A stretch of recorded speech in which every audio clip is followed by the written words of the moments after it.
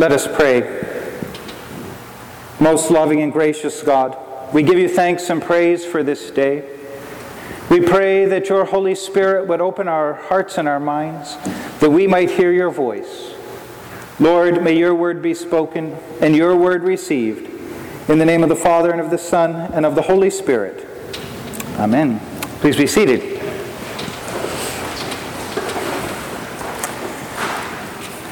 Over the next several weeks, the lectionary is once again going to take us through a more continuous reading of the epistle reading. And so we'll be looking at this letter of James, which was written by the brother of Jesus around the year 49 AD, trying to encourage the church about what life in Christ looks like and to encourage the church in the midst of persecution. And what we're going to see, I hope, is through all three of the readings today, there was a theme of allowing God to do the transforming work in our hearts, to bring forth a new life in us through Jesus Christ.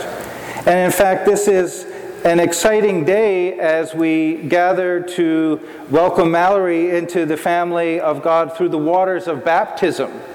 And it's the very thing that we think begins at the baptismal font, is that change of heart, is that change of mind.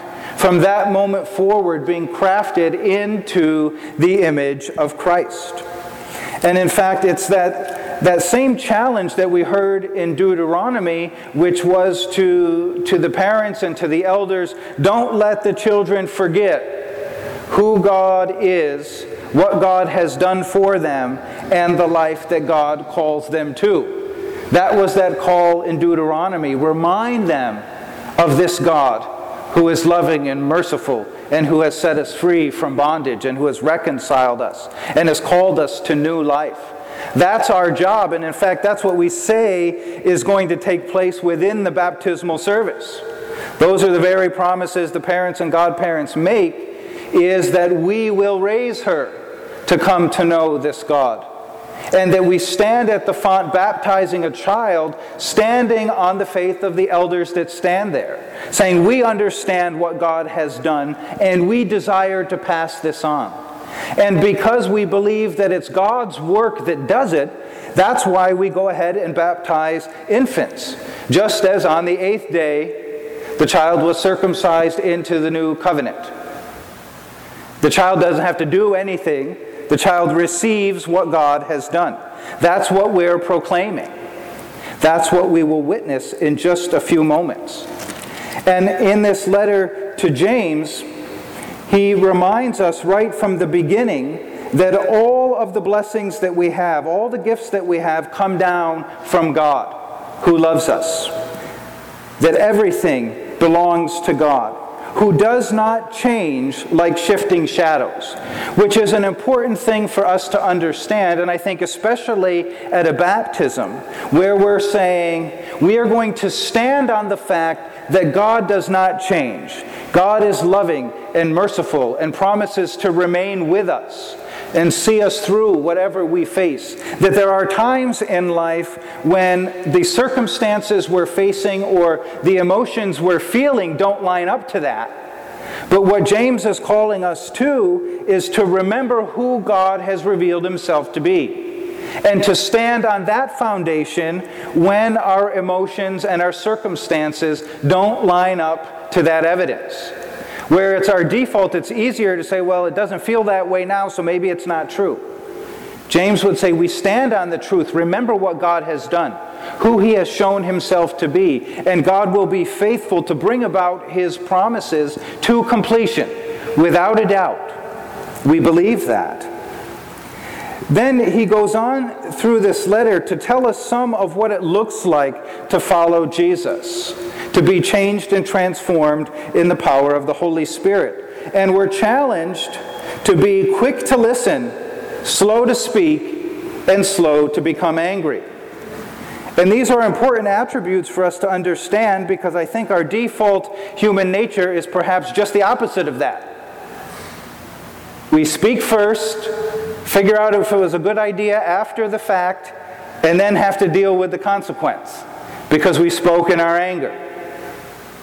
What if we take a few seconds to listen to what the other person is saying, to hear what's being communicated, and then to allow the presence of God in us to then determine how we're going to respond, and then move forward with our words in love?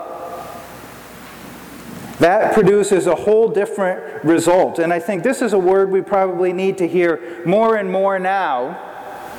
When you were angry, you used to have to send a letter on horseback and wait 3 weeks for it to get there. Now you just tweet something or put it on Facebook or text it, and by the time you hit send, you've unleashed a hornet's nest, and we think, ooh, maybe I shouldn't have said that one. And thanks to the glory of the internet, it never goes away, and the fight drones on. But when the people see the church in action, they should see life different. They should see things lived differently. If they see us attacking one another in anger the same way as everybody else, then they say, well, what's the point of this? Why are we getting up early on Sunday morning when we could just sleep in if we're just going to act the same, attack each other the same? That our lives are supposed to be lived differently to reflect the image of God, which is what James gets to in the next section, where he says you have to be not only hearers of the word, but doers of the word. Lest we become people who, like looking at ourselves in the mirror, when we walk away, we forget what we look like. That James is saying, don't forget your identity. Don't forget who you are and who you belong to. And that we must be doers of the word, that Jesus in us should produce action, should produce out of us a life of love and peace and patience and gentleness and all the fruit of the Spirit and the very image of Christ. That's who we're called to be.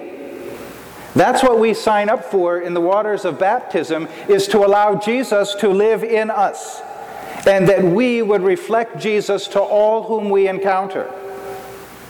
And so in order to do that, we can never forget who we are, what God has done for us, and what He's called us to do. Because we must be people of action. Otherwise, again, what's the point? It's the same way as he closes the letter and says, well, if anyone considers himself righteous and doesn't rein in their tongue, well, what's the point of their religion? What are these things that you're doing? And we can put on a good show and look like we're doing all the right things, but James is saying, but if we're not allowing the presence of God to change and transform our lives, and that the way we interact with one another doesn't change, then we've probably missed something. Then all of this is just pretty theater that we do on a Sunday morning. And it's a nice show but means nothing. And if that's the case, I wouldn't think we would be here week after week after week at this time in the morning.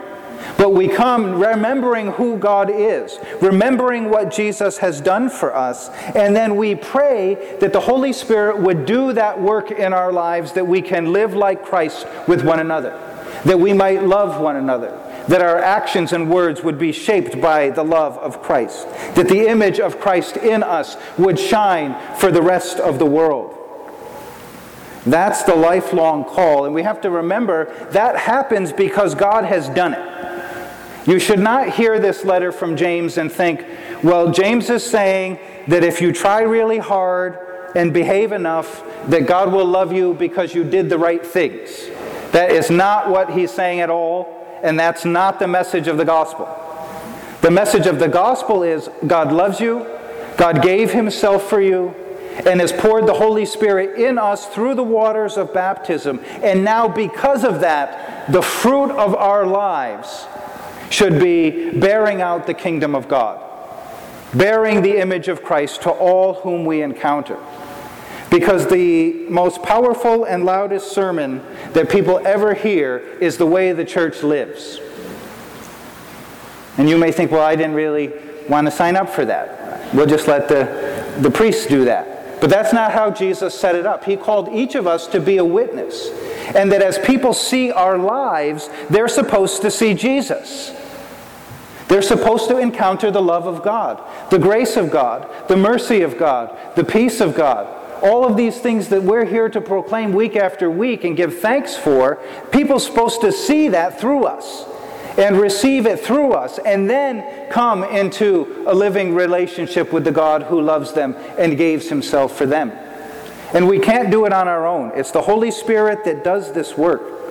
And we pray that God continues to do that work in each of our lives. And we give thanks to God today for the waters of baptism, through which Mallory will enter into this new life, through which she then will bear the image of Christ. Through then, from this day forward, God remains with her, no matter what she faces. And God's promise is to see her through, and that her life might be lived as a witness to all whom she will encounter, that she will bear the love of God, the mercy of God, the grace of God. May the Holy Spirit complete this work that God begins in each of us. Let us pray. Lord Jesus, we give you thanks and praise for the gift of yourself on our behalf. We thank you for your love, your mercy, your forgiveness and grace.